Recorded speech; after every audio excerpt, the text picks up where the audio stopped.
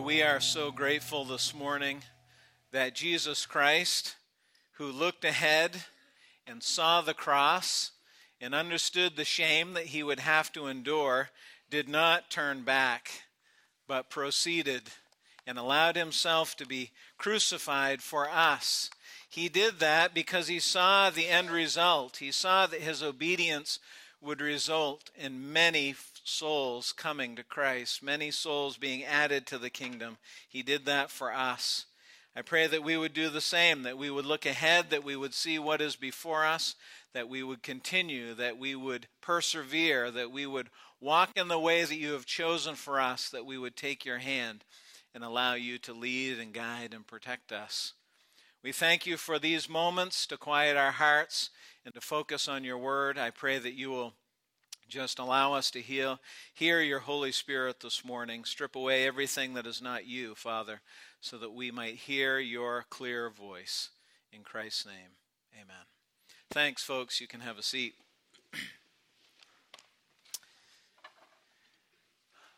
I think one of the most well-loved and universal children's games in history is hide and seek.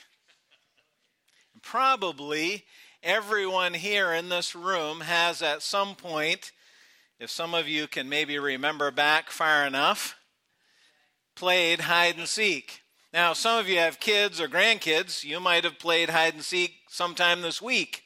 I don't know. But hide and seek is an interesting game because as the participants get older, the game gets a little bit more sophisticated. You know what I mean, right? I mean, there is actually a newborn infant version of hide and seek, right? You knew that. We call it peekaboo, right? The poor little tiny helpless babies, and we're like, oh, where did mommy go? The kid's freaking out on the inside. Oh, there she is. Then they get legs and they get mobile and they start running around and you play hide and seek in the living room. And then they get a little bit older and you play hide and seek in the whole house.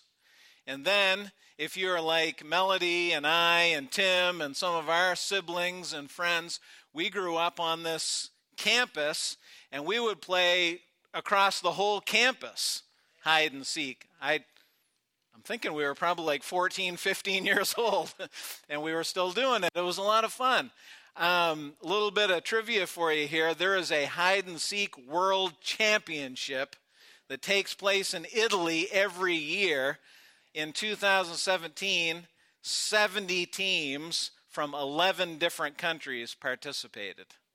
And a lot of strategy going on there, hide-and-seek. Who would have thought, right? Here's the thing about hide and seek. If you're it, you count, you hide your eyes, you count, everybody runs and hides. Then you say, ready or not, here I come. And you start looking around. And if you're playing with people who are really good at hide and seek, there was probably a minute or two, I know it's happened for me before, a minute or two where you can't find anyone and a little bit of panic sets in. Like maybe I'm the only one who isn't in on the joke and everybody else just took off and left me here. Because here's the thing about hide and seek. You're not just looking for someone that you don't actually currently know their location. You are looking for people who are actively trying to hide from you. There's a difference, right? They're actively trying to hide. And I don't know if I'm the only one here, but there have been times in my life when that is what my spiritual life has felt like. Where I have felt like God is actively trying to hide from me. Because I can't see him. I can't find him. Where is he? Does he know what's happening to me right now? Does he care that this is going on in my life? Does he love me at all? These are questions that run through our minds. These are questions that have run through my mind. And over the next couple of weeks, we're going to be looking at the story of Joseph, a man in the Bible. His story is recorded in the book of Genesis, and we don't have time to look at the whole thing. It's from chapter 37 of Genesis all the way to chapter 50, but this morning we're going to look a little bit at the beginning of Joseph's story, and next week we're going to look a little bit at the end. But what I want you to notice is that Joseph's story is a story of pain and rejection and suffering. But it's also a story of God's intervention and redemption and sovereignty. Joseph walked a long and painful road, as we are going to find out. But there was a purpose in it. And for those of us human beings who are living life on this earth, we often walk long, painful roads. But there is purpose in these journeys. There is purpose in these roads. The problem is we often can't see the purpose. In fact, there are times in our lives, and if you have experienced this, then you can agree in your own heart and mind as we walk through this. There have been times in our lives, not only where we can't see the purpose in what we're walking through, but we can't even see God. And so the question that we're asking ourselves this week and next week is, what do we do when God hides? Let me just tell you a little bit about Joseph's story, because we don't have time to read it all for us as it's recorded in the book of Genesis. If you want to read it sometime, it's very, very interesting to see God's work through Joseph's life. But Joseph's father was named Jacob. Jacob was the grandson of Abraham. If you're putting a little bit of family tree together in your mind, you know, Abraham, God promised Abraham, I will make your family a great nation. They're going to number more than the sand of the seashore, more than the stars in the sky. That was God's promise to Abraham, and God gave Abraham one son. Not a very auspicious beginning. One son. His son's name was Isaac. God gave Isaac two sons, Esau and Jacob, twin boys. That's another whole story if you want to read that sometime. Jacob had 12 sons. So now we're thinking, okay, this genealogical ball is going to start rolling here. 12 sons. Now Joseph was the 11th of the 12 sons of Jacob. And he was his father's favorite. Jacob was quite old when Joseph was born. And Jacob just treated him differently than everyone else. And everyone knew it, by the way. This wasn't a secret. It wasn't like you pulling one of your kids aside and saying, "You're my favorite. Don't tell anyone else." No, everybody knew that Joseph was Jacob's favorite. And as if that wasn't enough, Jacob marked it by giving him a special coat. And every time Joseph's brothers would see him coming with that cotton picking coat on, they were reminded, oh, there he is. Dad's favorite, the golden child.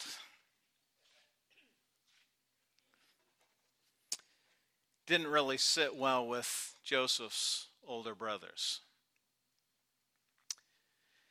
Joseph also had a very special gift. He had the ability to interpret dreams. God had given him this ability at a very young age.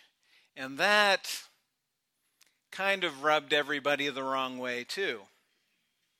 Because Joseph was a teenage boy. no parents of teenage boys in here, apparently, or ever had a teenage boy. Let me just tell you something about teenage boys. A lot of times teenage boys don't have a lot of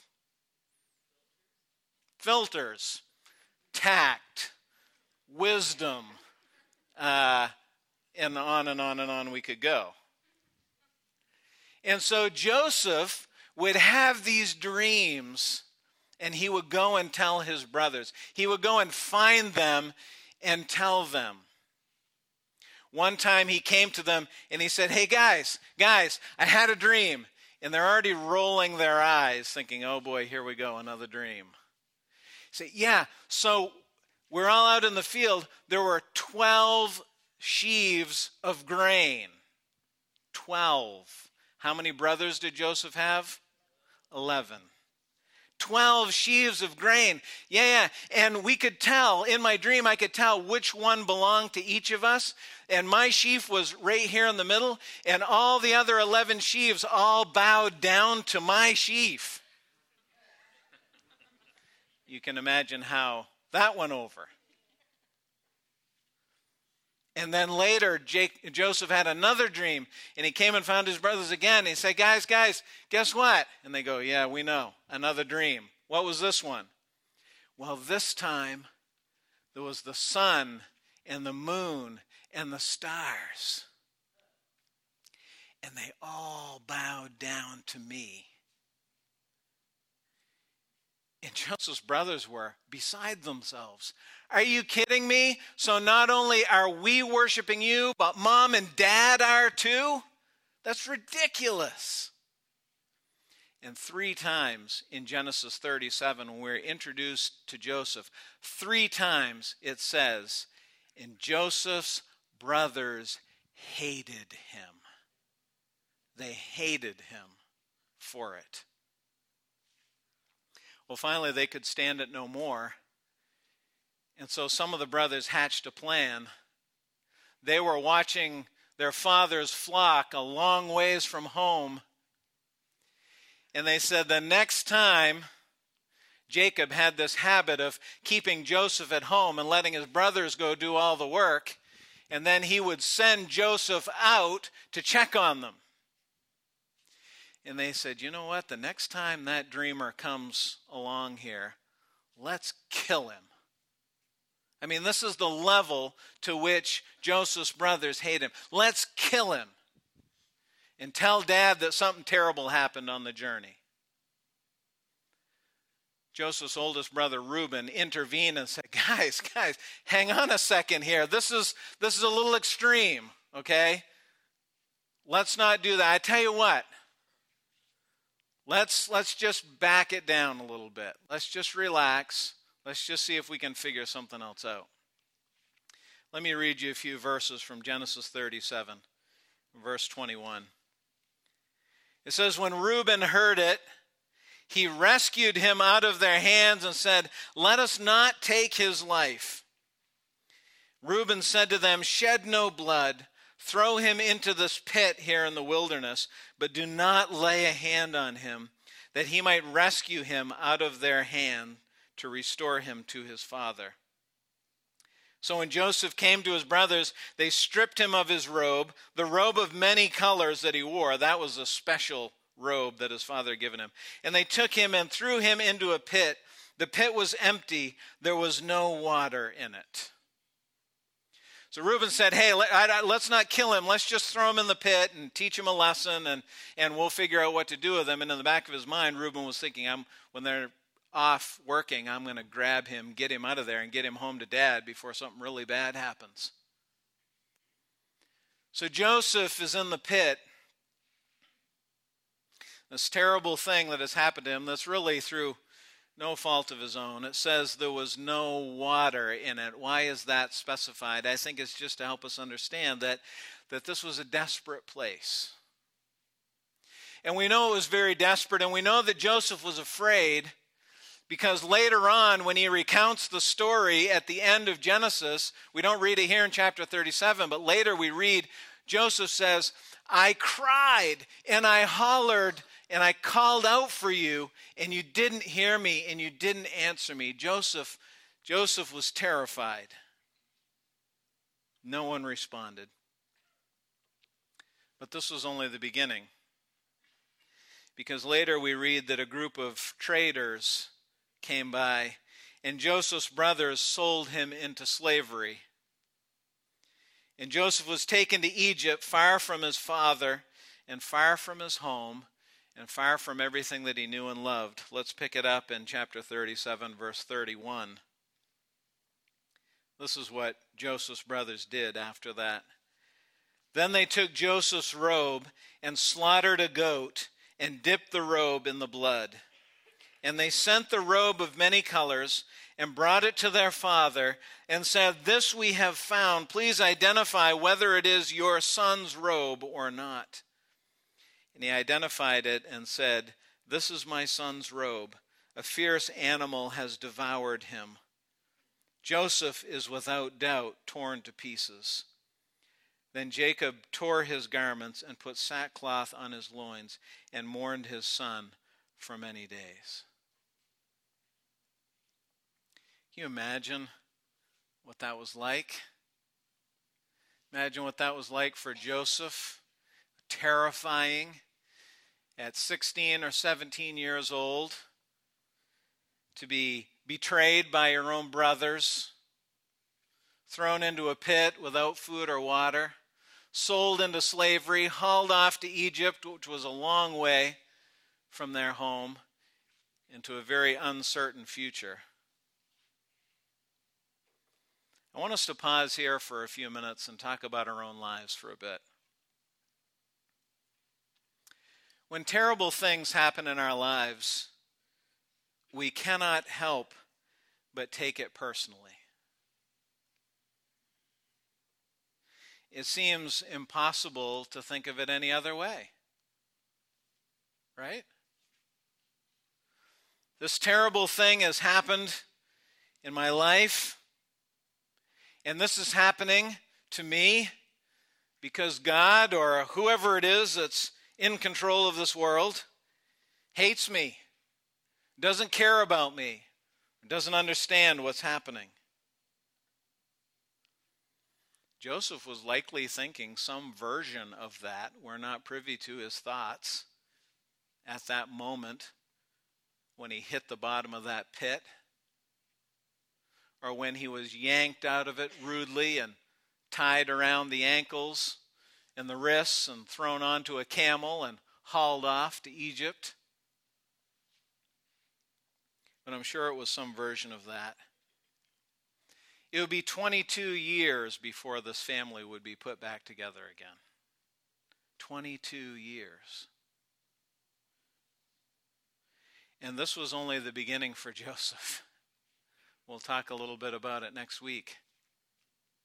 But this was only the beginning of what he was going to walk through, the pain and the suffering, the rejection, the grief, the loss.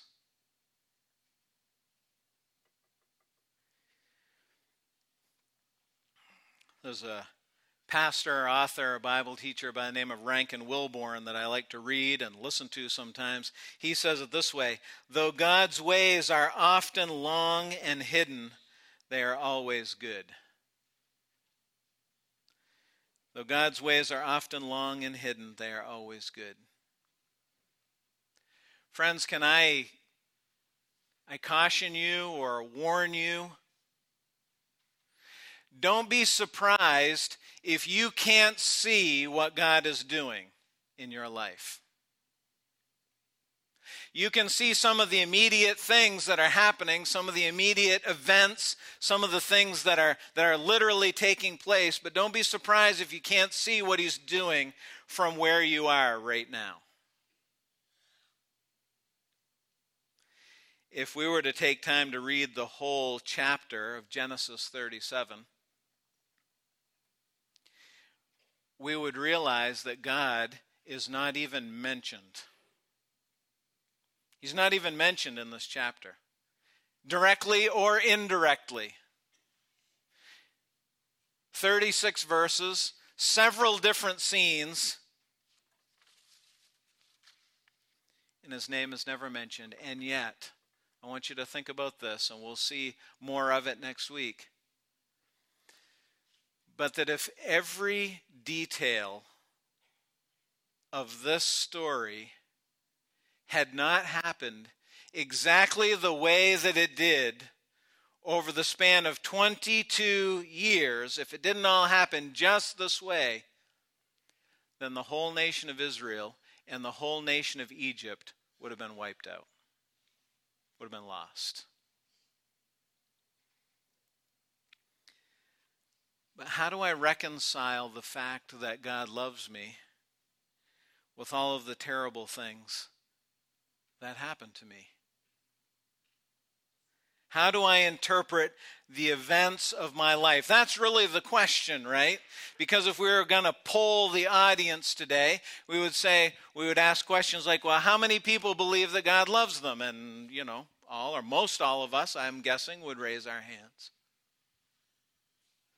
And then if we were to ask, how many people have experienced something very, very difficult or terrible or even tragic in your life, something that caused great pain or grief or loss or suffering, I'm sure all of us would raise our hands. So how do we reconcile those two things? That's the crux of the whole matter, right?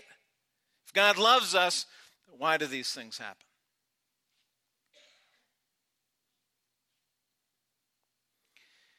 I want to suggest to you this morning that one of the things, and this is not a simple answer to that question, but one of the things we need to do is we need to decide which God we believe in.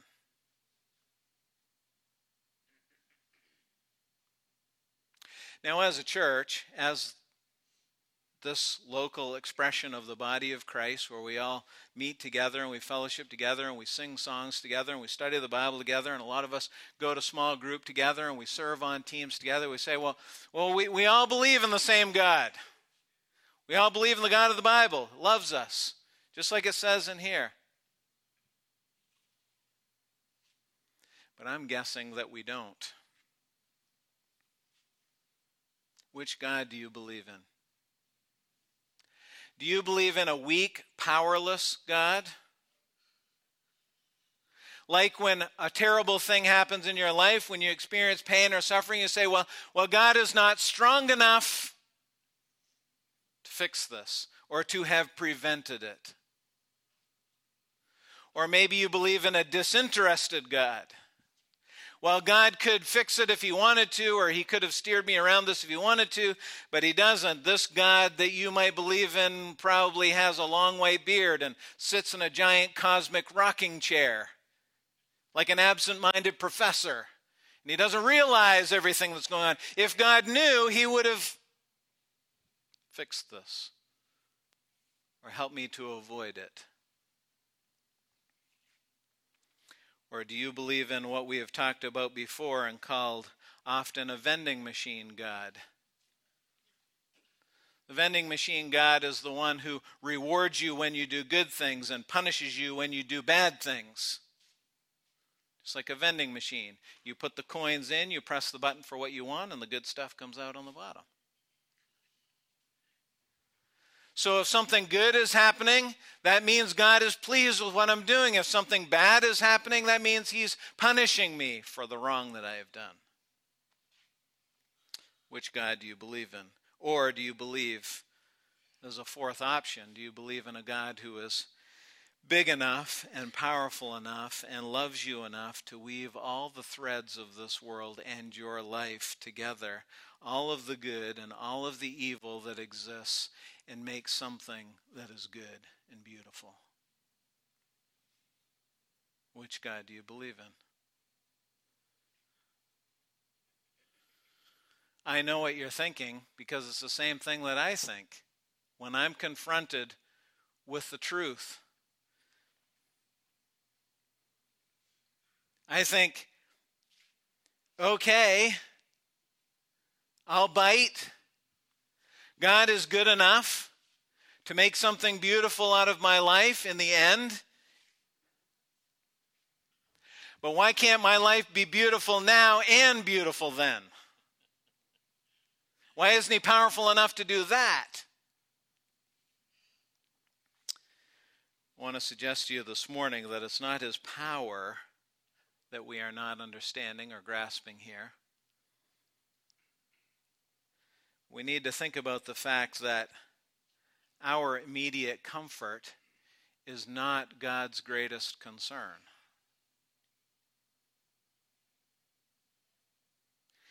Now, the reason that's difficult is because our immediate comfort is our greatest concern, right? It is. You can nod your head. It's okay.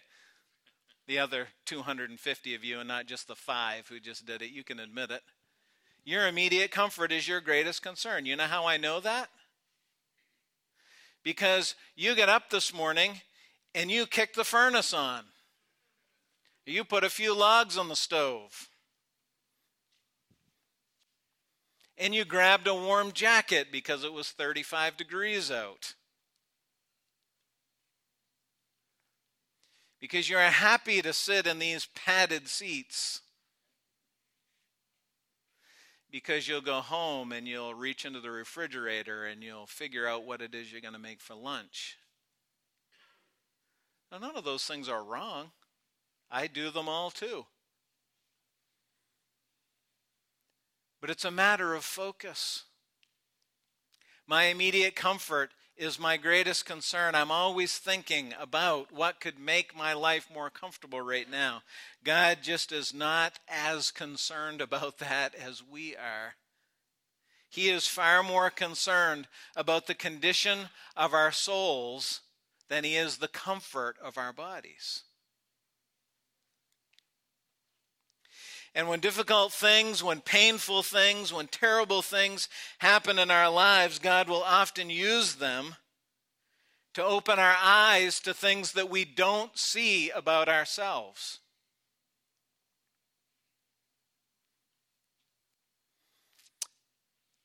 You know what happened after Joseph's adolescent self hit the bottom of that pit? And he bounced across the desert to Egypt on the back of a camel. He began to see that he was a little bit arrogant. He began to see that the whole world did not revolve around him. He had this great gift that God had given him, a great gift that God wanted to use to literally, and I am not overstating this, to literally change the course of history. He didn't really know how to use it.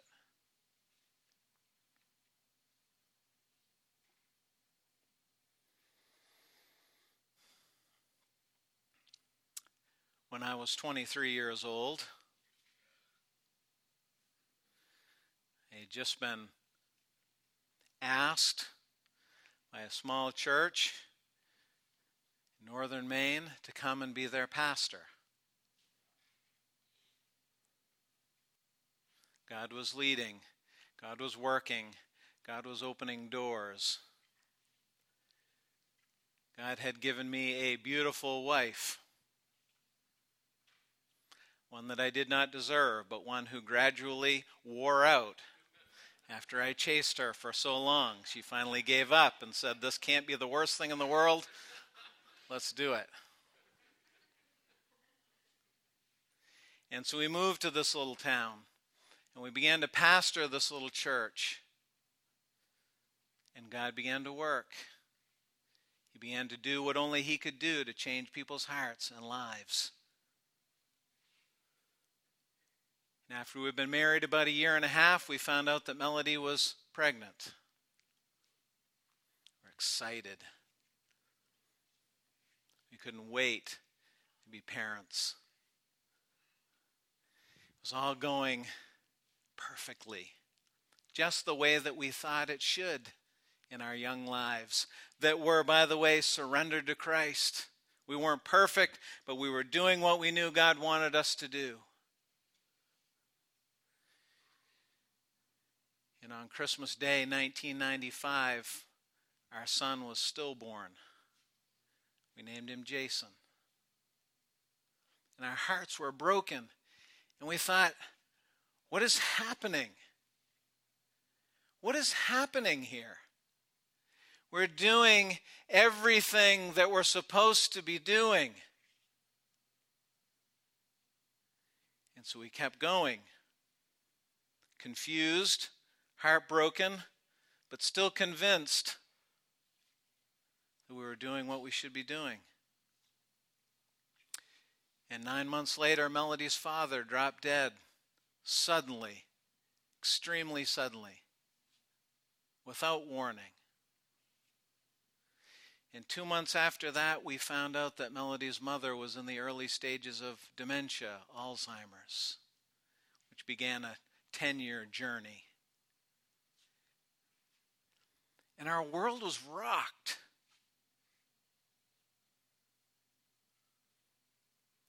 And I can't promise you that I have learned everything that I am supposed to learn, and I could continue to tell you the way that our lives have unfolded and all of the things that have happened. But I began to realize something that I profess to have already known,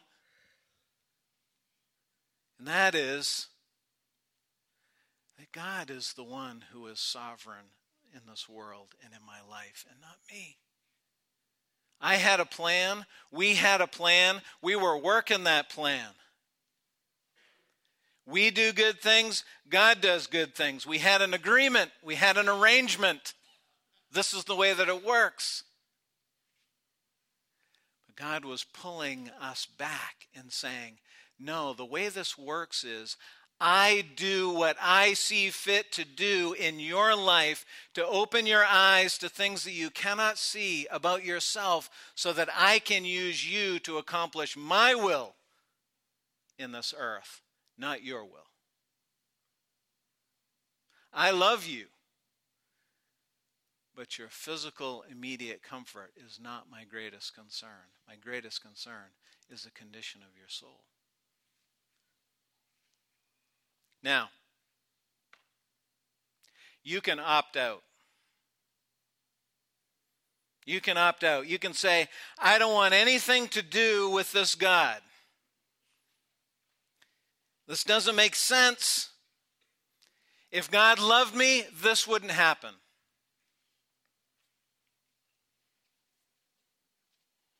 Perhaps some of you have already done that. Or you're on the verge of doing that. You can opt out. You can do that. But even if you opt out, you're still going to experience pain and loss in this world,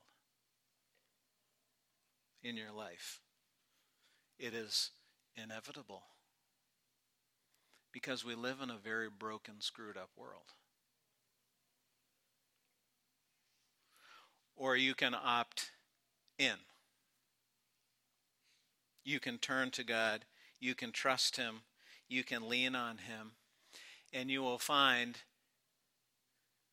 as my friend Rankin says, that He speaks the language of pain and suffering and loss.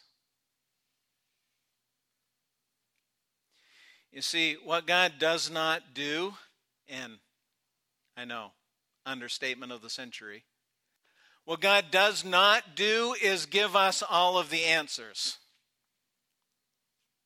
He doesn't always give us logic. But what He does do is give us Jesus. And Jesus knows suffering. He knows pain. He knows grief. He knows loss.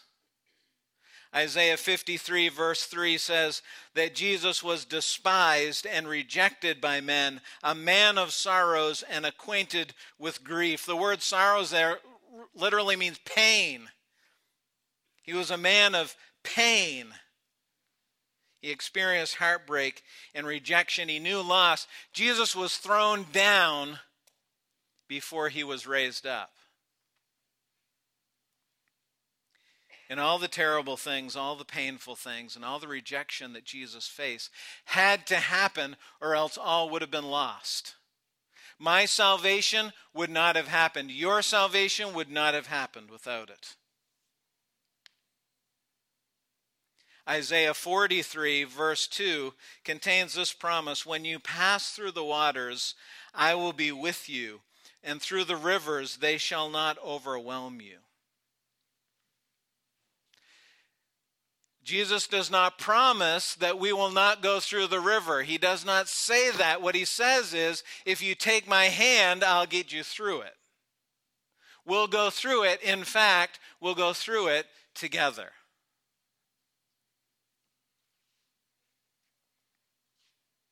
And I know what you're thinking. I know the question that everyone is asking and will ask. But why do all of these things have to happen this way?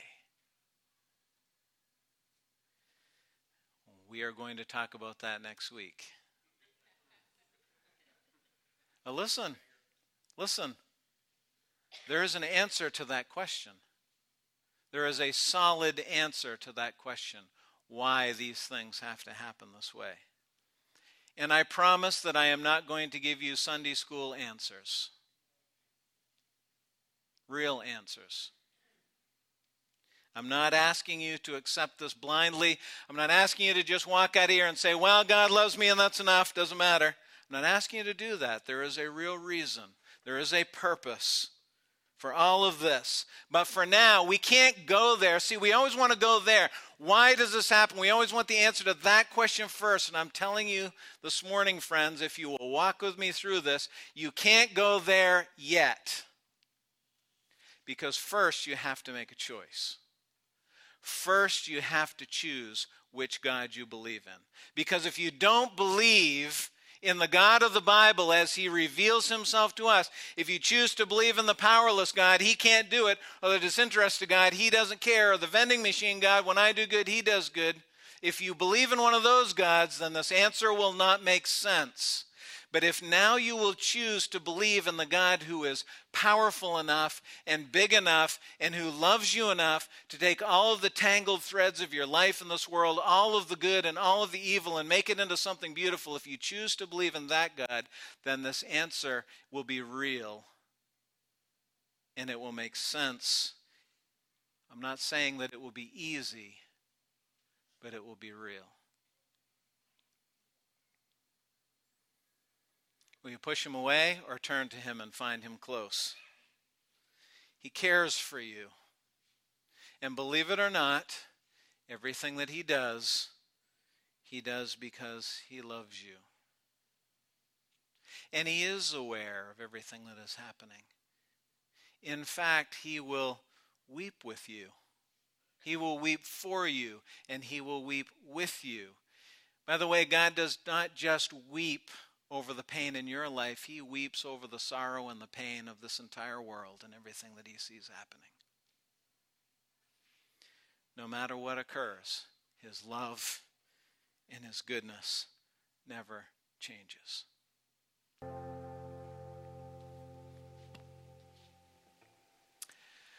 Friends, there's a journey in front of us, each one of us, a long and painful one. Are you willing to let your expectations of what it should look like go and trust him? That's the question. Joseph was betrayed by his brothers. He was sold into slavery. His father believed that he was dead. He wasn't dead, but he was lost in a far country.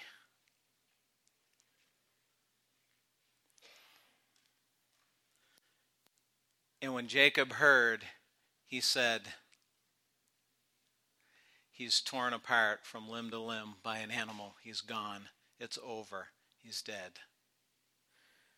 There's no possible way that this ends well. And yet, it does. And I don't know what point you are in your life right now, but you could be at the point, or you might have been in the past, or you may be approaching it now. A point in your life where you say, there is no possible way that this ends well. But it can.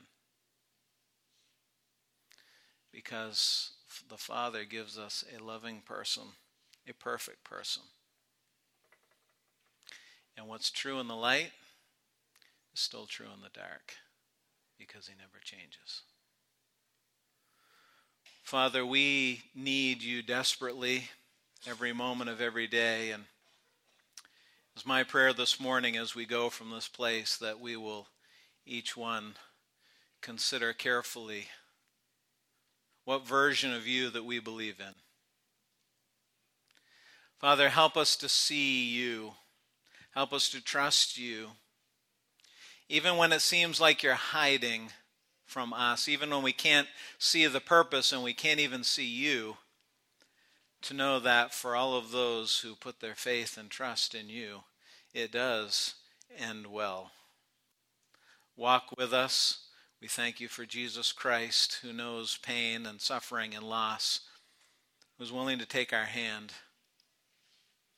And I pray that in everything that we face and every day that we might offer to you this lament, that you would see it as our love song, that you would see our trust, and that you would continue to work your will in your way, and we will trust you for the end when that day comes.